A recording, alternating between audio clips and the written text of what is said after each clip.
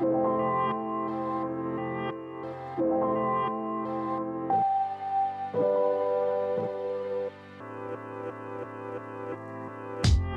up, Yap fam? Today we're throwing it back to episode number 56, my first interview with Heather Monahan.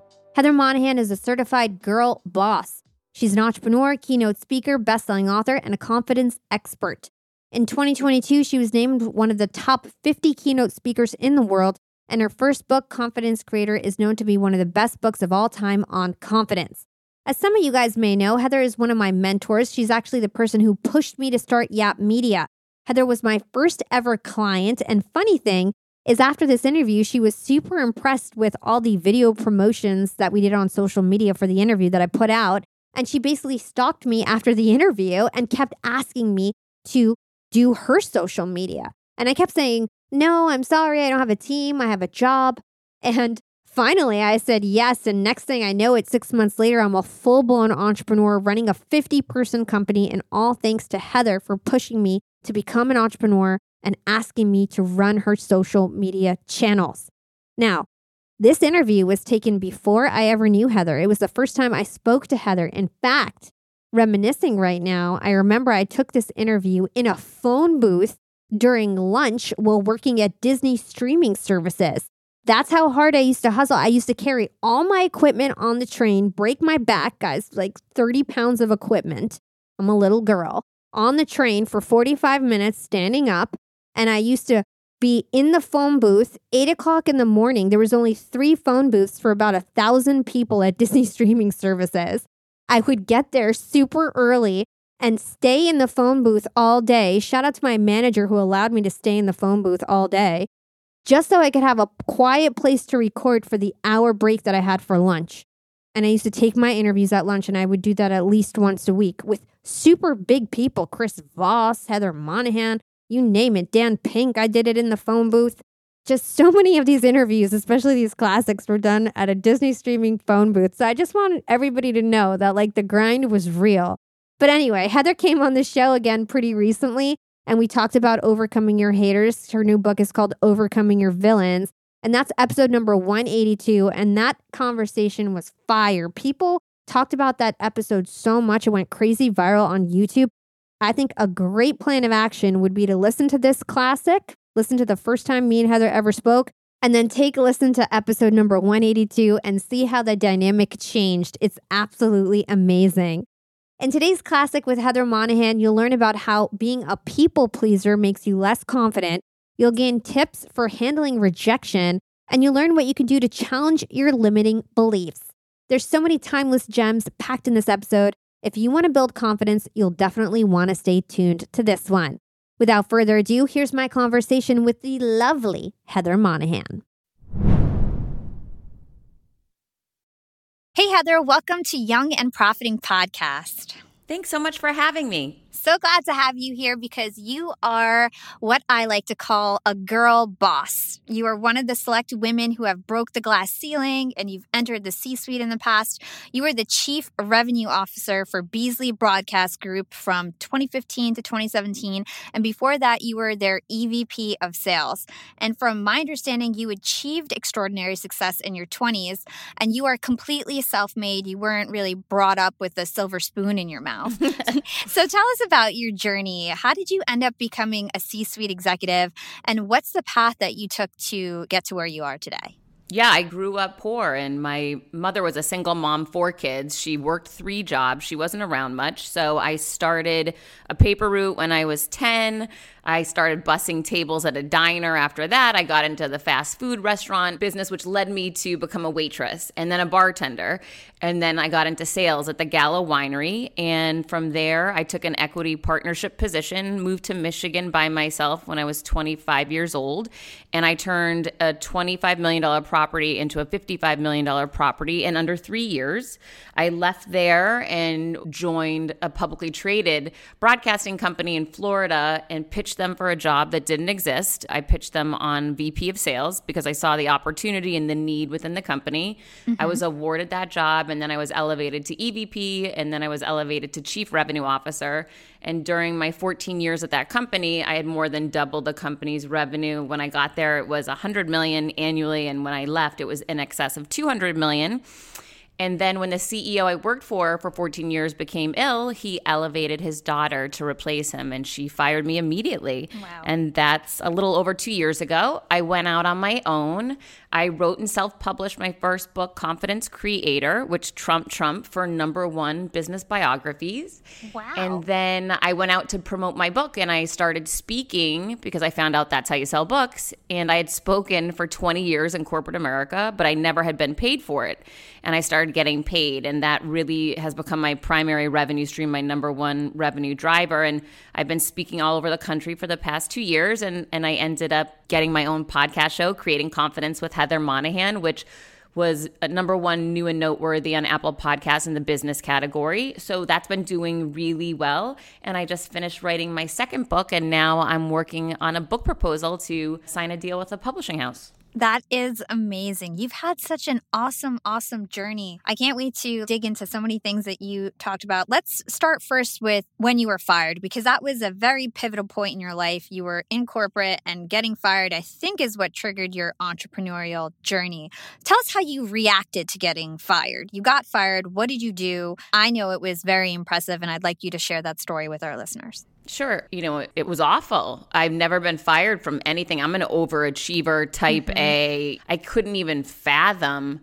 I was associating initially a sense of shame, a sense of negativity with that event, which now in hindsight, I realize it was a complete blessing and a gift and a great opportunity. The way Gary Vaynerchuk framed it up for me was it was a micro challenge, a small challenge in a moment, but the macro opportunity is that I'm a talented person and I can succeed anywhere. Now, I didn't see that in that moment. I just saw I'm a single mom. I have a massive mortgage. I live on the ocean in Miami. I live a very expensive life because I've always made a lot of money.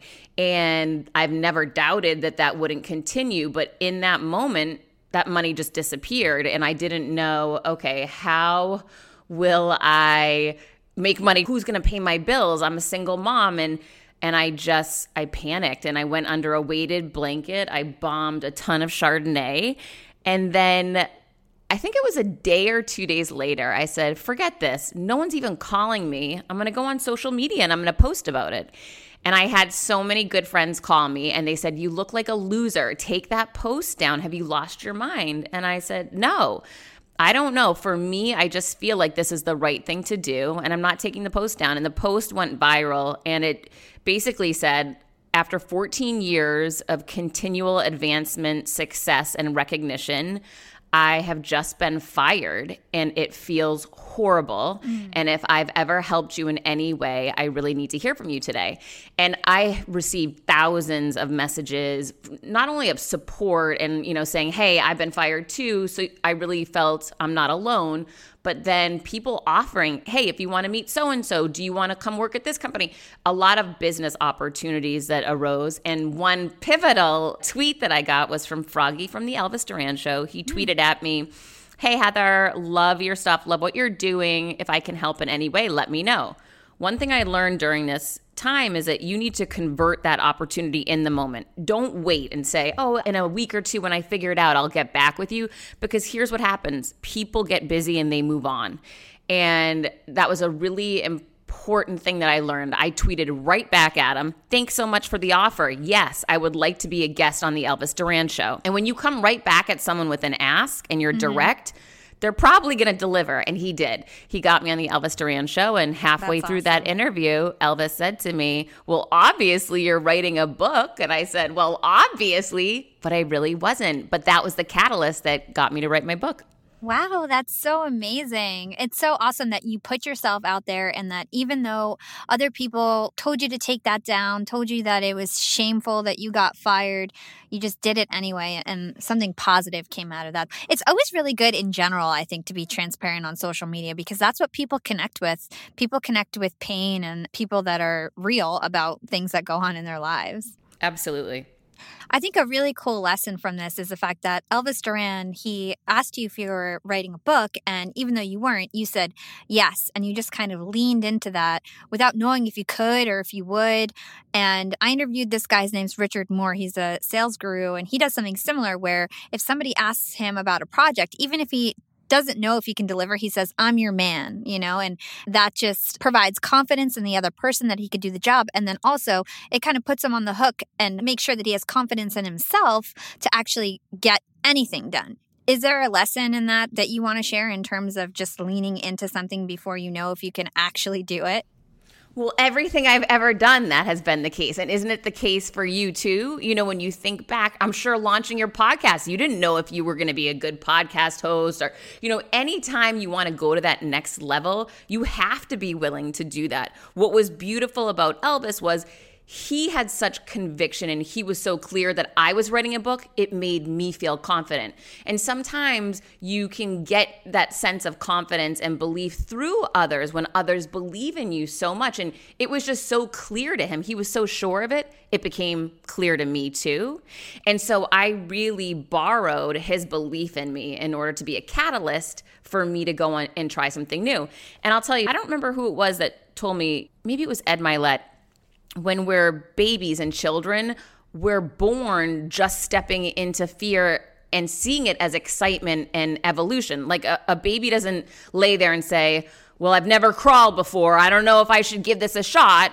And then once they're crawling, they don't say, well, I don't know if I should try to stand up. They just do. They step into the fear. And when you look back on your life, before people put limitations on you and you accepted them, before people told you you shouldn't try this, before people told you to go get in one lane, we innately knew continually to step into the fear, step into the unknown, and that's how our life would accelerate. And so it's interesting, based upon who you surround yourself with, if you follow your passions or don't, what story you tell yourself, you could be the one that's holding you back, or you could be surrounding yourself with people holding you back, or you could be in a situation where, you're not tapping into your real talents. But what I've learned is that in the past 2 years, I've grown more as a person, as a professional, than I ever had in the last 14 years at that company. And that's really sad for me to understand that now, because I can imagine how much further I would actually be in life if I had been leaning into the fear, if I had been going to the next level every time that I got up to bat, but I hadn't been. I had been doing the opposite. I was holding myself back so I could continue to fit into an environment that I had really outgrown. So it ends up being a real gift to say, listen, if you're not scared today, you're not pushing the envelope, you're not growing. We were not built or born to just sit somewhere and be stagnant or even really to shrink. So why not step into that fear? Why not ask that person on the date? Why not write that book? Why not launch that show? And then one of the things that I use as a tool when I get scared or, should I do this or should I not? I say, what's the worst that's going to happen? And when you start laying it out for yourself, if I launch the show and the show stinks, I can evolve it and change it. I can ask for help. I can hire someone that could advise me. I could cancel the show if I wanted to, but I'll never know if I don't take that opportunity and give it a shot. Yeah, it's like stop fearing the outcome and just get started and things will work out. I love that advice. It's great advice. So let's talk about bullies, because you've dealt with a lot of bullies during your corporate journey. Tell us a story about someone who gave you a hard time and any of the lessons that you learned in terms of what works and what doesn't work well when dealing with bullies at work. Oh my gosh. So my whole TEDx talk is about the woman that bullied me in corporate America. I'm super proud of it. If you haven't seen it yet, go to YouTube and type in Heather Monahan. It's the first thing that will pop up. It's 10 minutes and it's so good. And first of all, this isn't the first time I was bullied. I actually was bullied by another woman at work in my early 20s who would just say horrible things about me because of how I looked.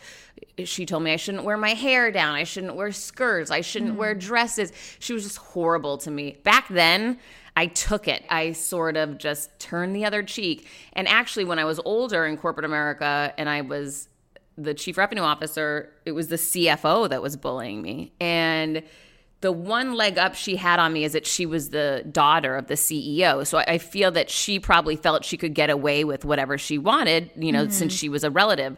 And so I recognized that. And so I would turn a blind eye to it. I tried to look away and ignore it. But over time, it really chipped away at my confidence. And until I made the decision to say, listen, dimming my light's not making her light brighter. It's making the situation worse. She was being more awful to me. The demand she would put on me, she would ignore me in meetings. She would not follow up with me. She wouldn't respond to my emails. It made it impossible for me to get my job done. So I finally, after another time driving home from Naples, Florida, a 3-hour car ride, crying, saying I can't let myself be treated like this anymore. I'm so frustrated, calling the president of the company, complaining about it, and him saying, oh, you just know how she is. Just ignore her. You're better than that. That's all BS when people tell you that, because they don't want to deal with the real issue and they don't want to deal with the toxic environment. So finally, I had to decide I'm going to do something different. And I'll never forget the next meeting I knew that I'd be in with her. She was actually interim CEO at this point because her dad was really sick. And so she couldn't fire me yet because she wasn't the CEO, but she somewhat had the title. And she was feeling real good about herself. And I decided tomorrow morning I'm getting up extra early. I'm going to wear my rocking red dress that is fire. I am going to do my hair. I am going to go in there with confidence. I'm going to listen to my playlist that I listen to every time I'm going into something big. I'm going to call her out when she ignores me. And I'm going to do it in a very professional manner. And I did it. I walked in there looking like $1,000,000. Everyone was saying, you look amazing. Because these people had seen me 14 years. They were used to seeing me, whatever. I don't usually put in effort like that to go to work. And I just decided I want to lead with my best foot forward today because I am dropping the hammer. And she walked in after me and walked around to say hello to everyone and walked right by me. And I raised my hand and I said, good morning. It's so great to see you. I think you missed me. Hi. And I made it known that I'm not going to allow you to ignore me anymore. And a couple of people started laughing because everyone knew she hated me. And, that wasn't a newsflash. But the fact that I wasn't going to allow it to go on anymore caught attention.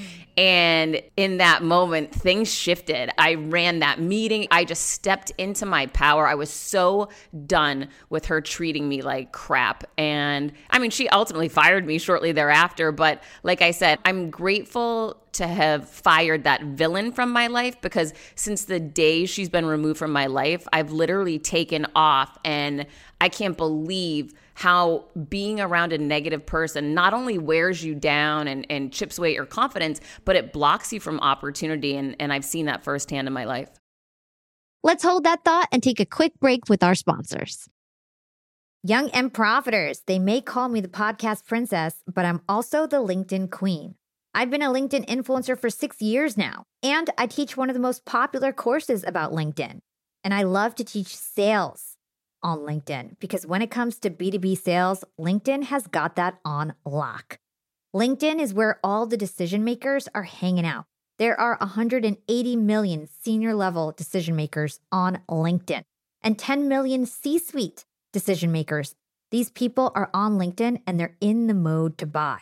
They're using LinkedIn for their buying journey, to research vendors or sales reps that they might work with, to look up how to solve their problems, to learn from industry thought leaders. They are in the mode to buy, whereas on other platforms, they're in the mode to be entertained. You want to get them in the right mindset. You want to cut through the noise with LinkedIn ads. In fact, 79% of B2B marketers rate LinkedIn as their top channel for paid media. And LinkedIn has the best targeting because they've got all these different inputs. People are putting their resume basically up on there. And so there's so many keywords that they can use to target the right decision makers so they can hear about how you solve their problems. And I've got a special gift for all you young and profiters who want to try LinkedIn ads. You can get a $100 credit. LinkedIn was super generous. If you want to make B2B marketing everything it can be and get a $100 credit on your next campaign, go to linkedin.com/YAP, YAP. Again, if you want to claim your credit, go to linkedin.com/YAP. Terms and conditions apply.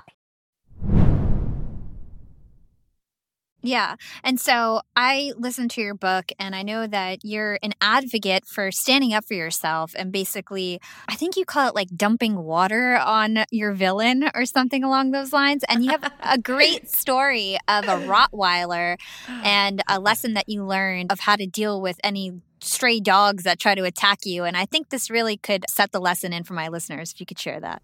Yeah. Okay. So you brought up two different stories. Okay. One is from the book, that was the woman when I was younger. She bullied me when I was back at the Gallo Winery. She would always comment on how I shouldn't look like this. I shouldn't dress like this, constantly putting me down and attacking me. And what I talked about was throwing water on the evil witch. So that was the analogy of, the wicked witch of the East, that you throw water on her and she dissipates. So that was that example. But the Rottweiler story, I actually utilized that in my TED Talk and in my book. True story, when I was dating a police officer in my 20s, and I would run alone every day. I'm been a big runner my whole life until I threw out my back. But he would say to me, listen, you need to be smart. You're out alone all the time. One of these days, you're going to have a dog come for you. And you need to know you can't outrun a dog, Heather. And I understood. I said, so what do I do? And this is a police officer. He's seen this stuff. I trusted his expertise. He said, you run at the dog. You hold your hand high with authority and conviction, and you run at that dog, and you tell that dog to go home.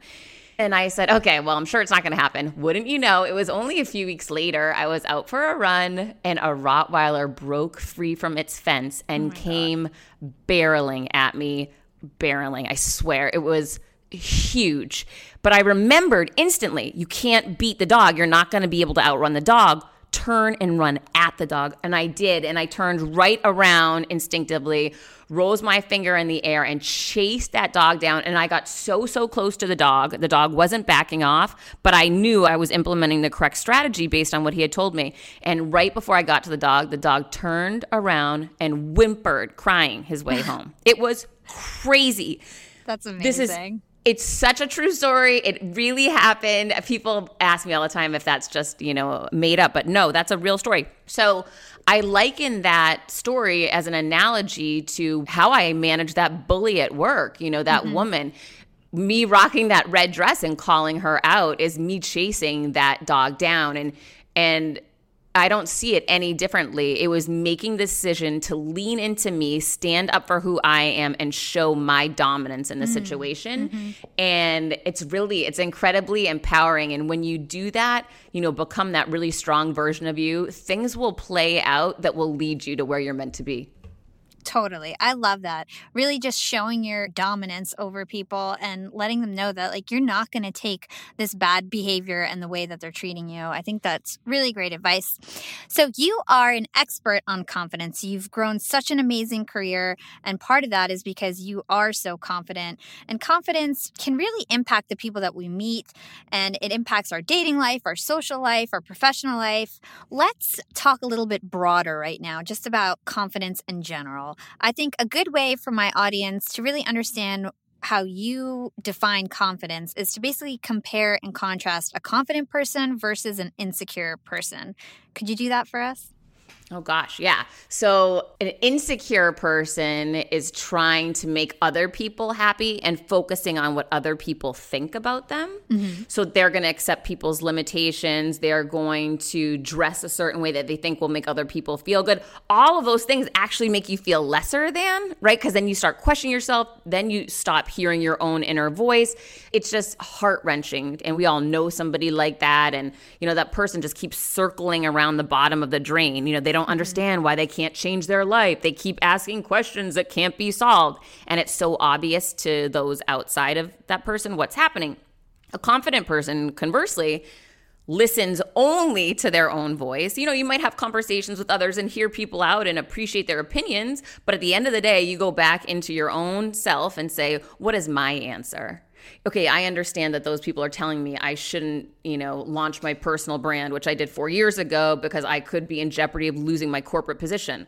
Well, it turns out I was right to continue to listen to my inner voice, even though it was upsetting those around me, because in the end, I wasn't meant to be in corporate America anymore. I was meant to be an entrepreneur, and I know that now. But the key was listening to myself. So, dress the way you want because it makes you feel good. Then you'll stand taller. Then you'll feel more confident. Listen to your advice and opinion over everyone else, because that's the one that matters. And that is what will steer you to where you're meant to be. When you really start stepping into who you truly are instead of who you're pretending to be, that's when confidence takes off, your life takes off, and things just improve overall. So that confident person is the one that tunes out the other noise and tunes into themselves. That's a great definition. And according to you, one of the first steps to kickstart our confidence journey is to establish a baseline. And I know journaling is something that you've used and you consider an invaluable tool to help you set a baseline. Could you explain how you use journaling to improve yourself? Yeah, I'm so grateful that I've journaled across most of my entire life. It's crazy because number one, that allowed me to write my book very quickly because I had so much material. But number two, it allowed me to get to know myself at different times of my life. We forget, right? 10 years ago, there's no way we can remember how we thought and felt. We might think we can, but we really can't. And I know that firsthand because when I got fired, I dove into my old journals and I looked at the journal I had from when I got divorced a decade ago. And the way I spoke to myself was horrible.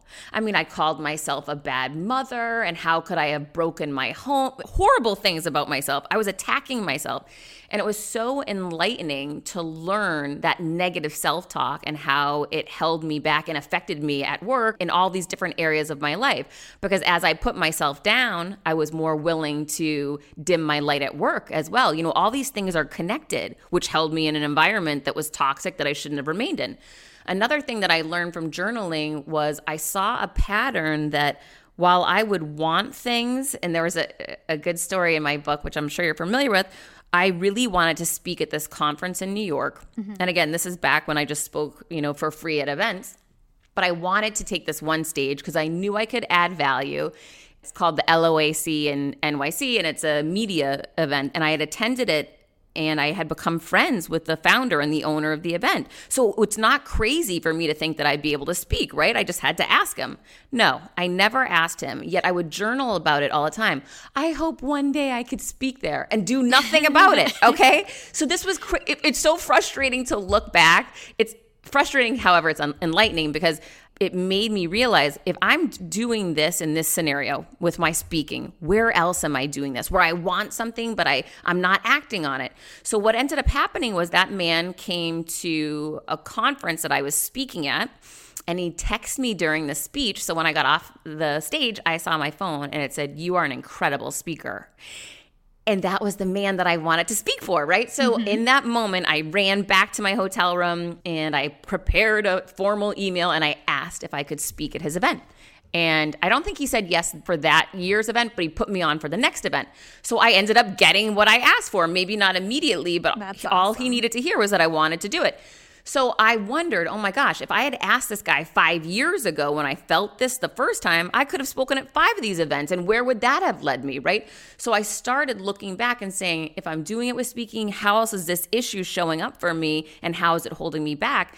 And it really allowed me to observe so many different areas of my life where I wouldn't ask for what I really wanted. So that's a huge lesson for everybody listening out there. Don't just wait to ask for help, and don't wait to ask for help only when you know they're going to say yes, right?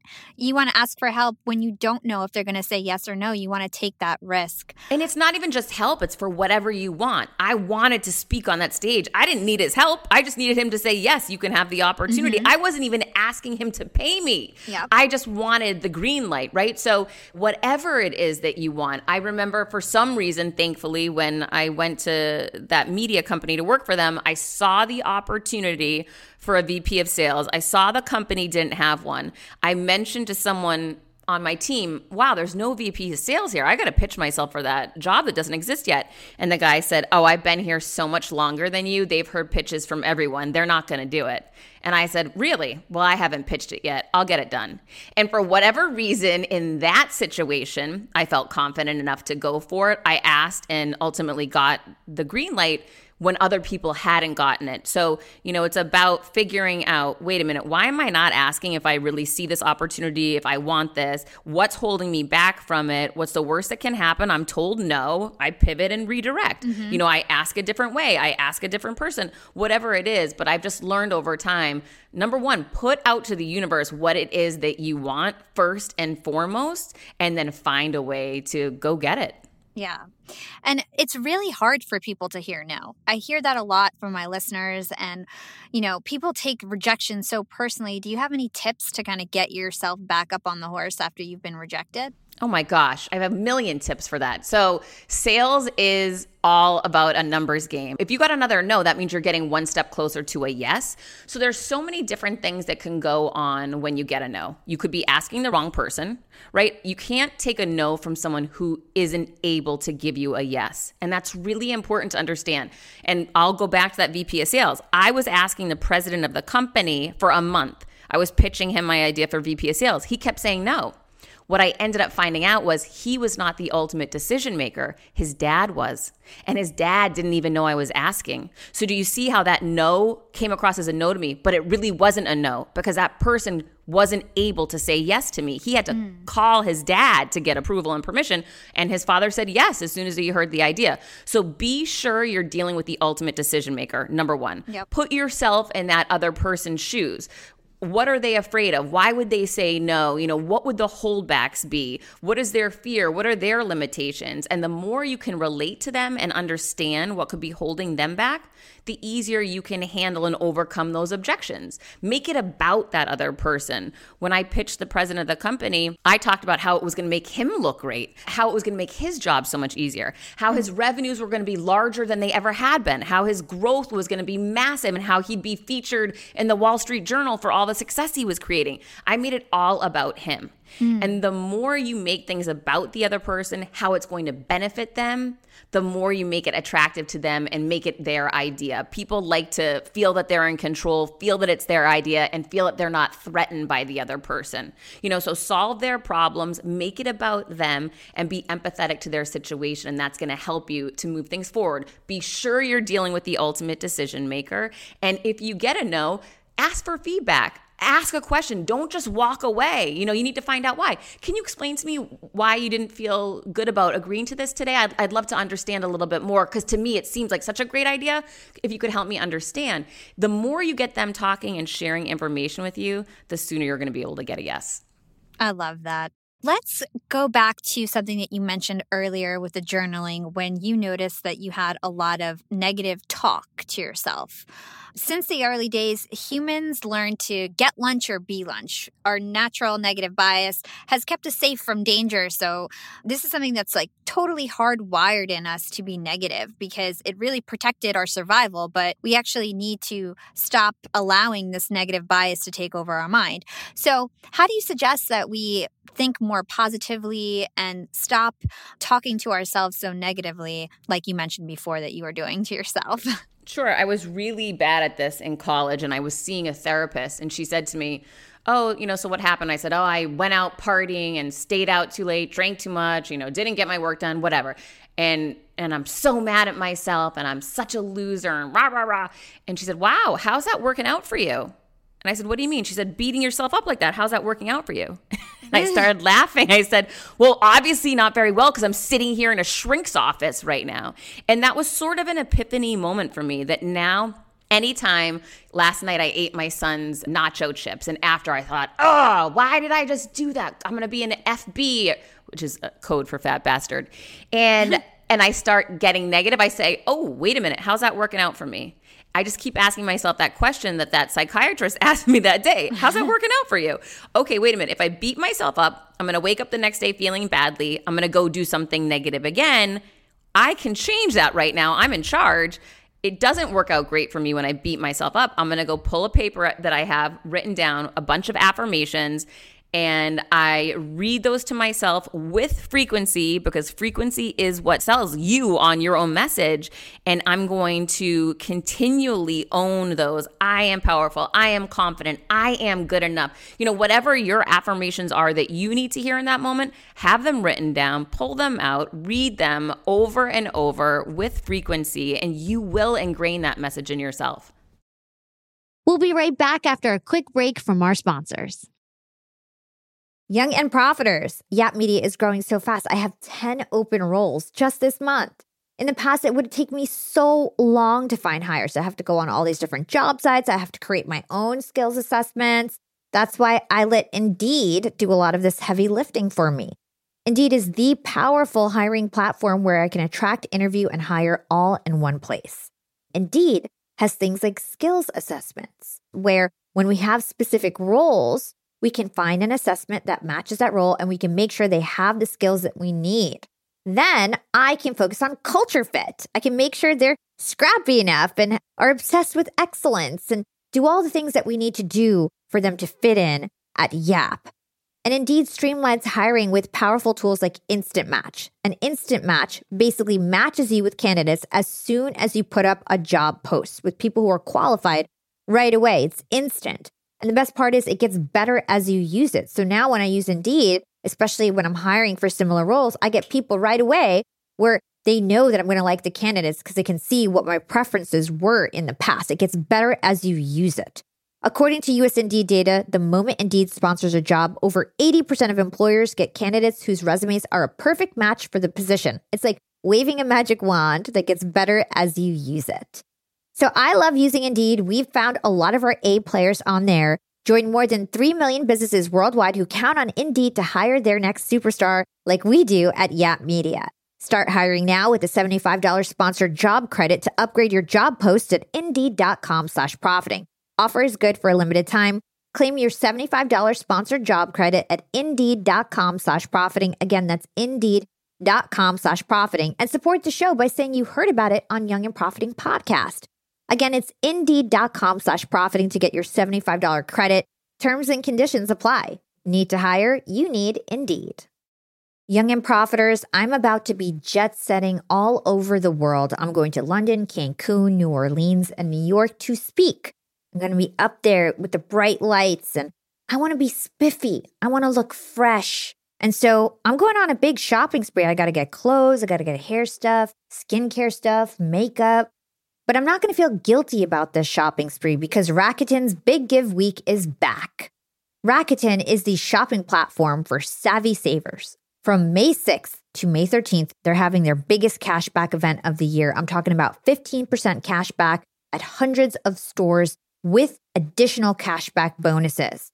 And they've got so many stores participating in their Big Give Week.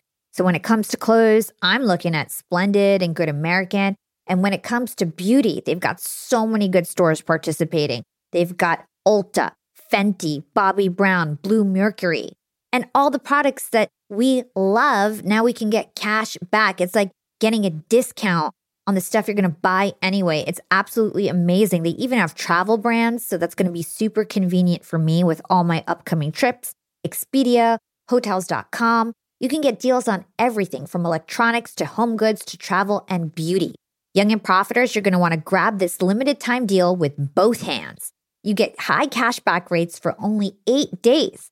So hurry. Membership is free, and when you sign up and shop today, you get an extra 10% cashback boost. That's an extra 10% cashback on top of the 15% cashback.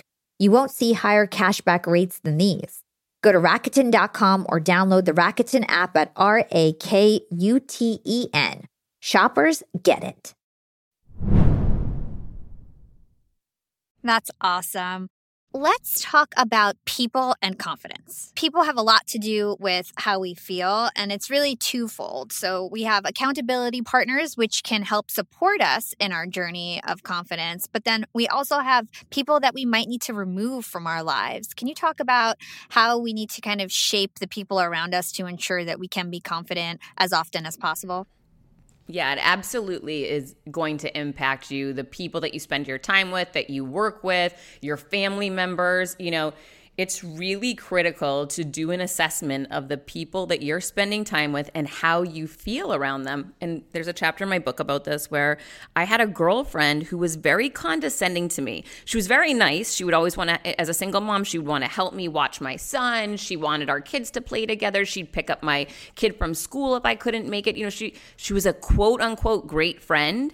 But when I was around her, she'd say things like, "You're not married yet. I mean, when are you going to get it together?" Really kind of negative, slightly negative things that hurt. And then when I'd leave her presence, I wouldn't feel so good about myself. I'd start questioning myself. And it took another girlfriend pointing it out to me saying, "Listen, I don't know about you, but I don't want to be around that girl anymore. The way she talks to you is really negative, and I just get a negative vibe around her." And I realized so did I. But I was seeing her as a friend because she would help me with my son. And I made a decision, you know, you can either create boundaries with somebody or you can fire them from your life. And I choose the latter. I fired her. I was no longer available to go to lunch with her. I was no longer available for play dates. I just knew that this woman was not going to change. It's who she was. And I had been closing my eyes to how I felt as a result, you know, of her comments. And I started feeling a lot better. You know, and take a look at work and the people that you're surrounding yourself with at work. If you're around people that are, you know, stabbing you in the back and keeping you out of conversations, you may need to have a sit down with them and get really clear on how you want to work together in a collaborative fashion and communicate better. But if they're not willing to honor that, you know, maybe you shift divisions. Maybe you start updating your resume to find another job. But the sooner you remove negative people from your life, the more empowered, positive, and confident you will feel. Yeah. And honestly, these could be your childhood friends. You know, I personally had a girl who I'm still like good friends with, but I've distanced myself because I just felt like she didn't believe in me. It's a red flag when, for instance, you start a podcast and your best friend won't listen to one episode. You know what I mean? So, oh my God, you know? That's awful. I know. And then I realized like, maybe that's not my best friend. So how about self-care? There's two parts to self-care, our external and our internal. Can you talk about how self-care is really important when it comes to exuding confidence? Yeah, for me, you know, working out is my top priority for me. It's so important. And when I don't do it, I don't feel great inside, outside, my energy's low. Just, you know, when I don't make myself that priority. And I'll never forget when I first got divorced, I used to think, oh, I can't hire a sitter to go to the gym. That's so selfish. And for a while, I acted like that. And I realized I was negative. I was, you know, not in a great mood when I was with my son at night because I was angry I wasn't going to the gym. So finally I said, forget this. I'm hiring a sitter. I'm going to the gym. And guess what happened? I got home and I was happier and I felt better and I had more energy and my son was happier being around me. So I really, you know, changed the way I saw it. It's not selfish to put yourself first. It's selfless because then you're able to give so much more to others and be a better version of yourself. And for me, that all starts with making myself a priority. And that means for me going to the gym, working out, and getting in motion. How about looking the part? How can we look confident? I know that you are a proponent of like doing your hair, getting dressed up. Is it different for men and women when it comes to looking the part? I don't think so. I mean, listen, here's the thing, and Jesse Itzler is such a great example of this. He's super, super confident. Jesse Itzler is Sarah Blakely's husband. He's the founder of Marquis Jets, the author of Living with a Seal, incredibly, massively successful entrepreneur and very confident human being. He is known to always wear ripped t-shirts and jeans and flip-flops, and, you know, you would think, oh, he's not dressing the quote-unquote part, but that's how he feels his most confident. You know, it's about what dressing the part means to you. For me, I love wearing red and I love wearing bright blue. Colors really impact my mood, and that's something special for me that I gravitate towards, and I like getting dressed up. I wouldn't feel my most confident in ripped t-shirts and flip-flops and jeans, you know? So I guess it's really about the person and how do you feel your best? Because when you show up that way, you exude it, you step into it, and it's going to be a little bit different for everybody. When I step into getting my hair done and, you know, investing in me in that outwardly way, getting a new outfit, getting a new dress. I did that for my TED Talk. I I shopped so many different dresses to find the right one, but that makes me feel really excited and good. And when I get dressed that day, I say, wow, I love this dress. I'm so excited for it. But not, and again, I just use Jesse as this example. He's not that way. That doesn't mean anything to him. He doesn't care if he wears the same t-shirt 17, different events. It's not going to affect him. So it's more about you and what resonates for you. A lot of people talk about posture and how you stand affecting your confidence. And, I don't even know it anymore, but I see footage of me speaking and I stand incredibly straight. My posture, I nail it.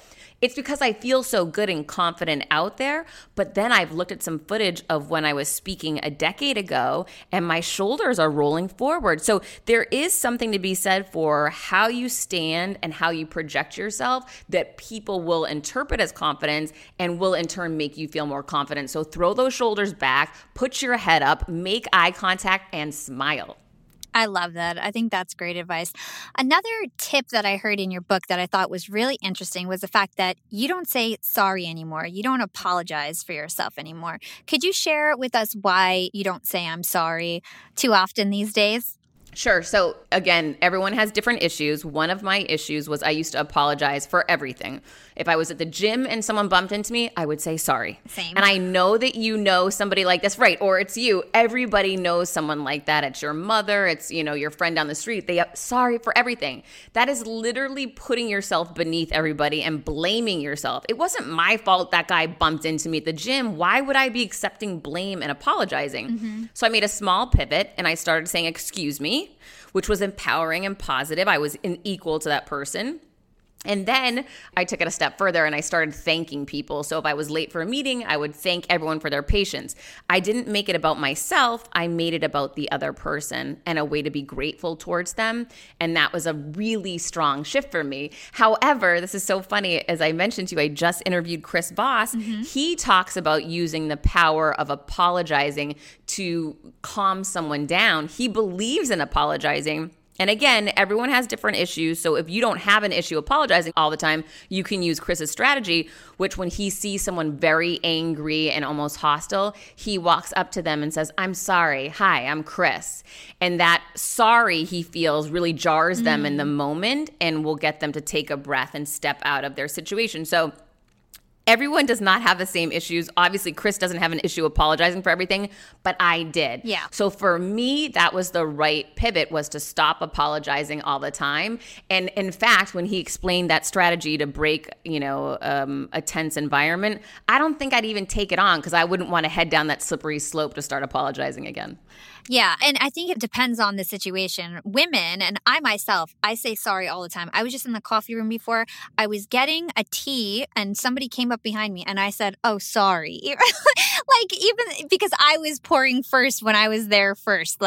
It's just silly. And I think that you are totally correct. When we say I'm sorry for no reason, it just puts us in a more negative place. It puts us down one level, And instead of saying I'm sorry, like you said, say excuse me. You can say thank you instead, or just anything that's going to put you in a more positive place rather than I'm sorry, which is just, I think, puts you in a negative vibration, in my opinion. Absolutely. Okay, last question before we start to close out. What's your opinion on manifestation? So you're confident, you believe in yourself. Do you do any visualization or manifestation in conjunction with being confident and believing in yourself? Oh my gosh. I interviewed Sarah Blakely, the CEO of Spanx, and she attributes her idea of coming up with Spanx completely to manifesting it. And once I heard that, I went all in on manifesting. I watched the movie The Secret. I met with John Assaraf from The Secret, and he attributes all of his success to manifesting. So there is something to this. And I used to think of that as like woo-woo, hippies talk, and I didn't understand it. But once you start seeing very credible, successful people attributing their success to manifesting, there is a power to it. It's just so interesting to me, the power of our thoughts and how our thoughts impact ourselves and the world. And putting things out there, I go all in on, and that is essentially manifesting, that this second book I'm going to get a publishing deal on it this year. And, I talk about these things all the time. I also have 4 sheets of paper where I write down all of the very specific things I'm manifesting. And I actually have a picture of a home that I'm going to buy that is on that table, as well as a picture of my bank account and the amount of money that's going to be in it. So I go all in on manifesting, and people do it differently. Some people do vision boards. Some people have images of things. Some people just use words. But I truly and wholeheartedly believe that which you put out there, you begin to believe, you begin to attract, and you'll start seeing these things happen in your life, and it will give you that proof that you're looking for. But it's definitely worked for me. Yeah, I totally agree. I love to manifest. And I think that even if, the law of attraction isn't necessarily real or anything like that, I think the extreme focus and clarity that you have, like when you actually write something down or you have a picture of something, it's just like a goal that's so clear. And I think the problem that people have is that they're actually not very clear on their goals. And I think that manifestation helps you just be clear. And then I also think that the universe works in wonderful ways. Absolutely. Yeah. So the last question I ask all my listeners is, what is your secret to profiting in life? It doesn't have to be money in terms of profiting. It could be anything. What is my secret to profiting in life? Well, I'm going to look at it from a revenue perspective because that's what pops into my mind first. So, profiting in and around business, to me, it's really critical to have multiple revenue streams. So one of the things that when I was fired, the first thing I thought about was, if I go to work for myself, what product or service am I going to sell? And the first product I came out with was my book, Confidence Creator. And then once that product was available and out, I had a revenue stream. How can I accelerate that revenue stream? I started speaking to sell more books, right? And as I did that, I found out speaking is a business, and I started a secondary revenue stream there, which was my speaking revenue stream. So now I had book sales, then I had the speaker stream. Then I was out promoting myself, my speaking, and my books, and I found out going as a guest on podcasts is a great way to sell product. So I went and did the Lady Gang show in LA, and that show went to number 20 on the iTunes chart. I took a screenshot of that and I sent it to the founder of Podcast One. He responded to my email. I asked if I could come in to meet him and thank him face to face for the opportunity to go on his show. Within 5 minutes in that meeting, he said, "You need your own show." So I created another revenue stream there with my podcast. So I'm constantly looking at different ways to evolve my business model, innovate it, and grow it, instead of just looking at what I did in corporate America, which is I had one revenue stream. It was my job that I went to work. I was on a salary. And if I achieved certain goals, I would get a bonus. But when that went away, everything was gone. What I'm building now is a multi-tiered model where if my book sales stop tomorrow or people just don't buy books anymore, I'm still okay because I have multiple revenue streams. That makes a lot of sense. It's a really smart strategy. I totally agree. It's too risky these days to just have, one stream of income. And where can our listeners go to learn everything about you and what you do? Absolutely. So my website is heathermonahan.com. I have my free accountability partner program there. You can sign up for it, and I will drive you crazy to achieve your goals and deliver results. You can get my book, Confidence Creator, on Amazon or on Audible. You can find me at Heather Monahan on LinkedIn, Instagram, Facebook, and Twitter. Awesome. Thanks so much, Heather. It was a great conversation.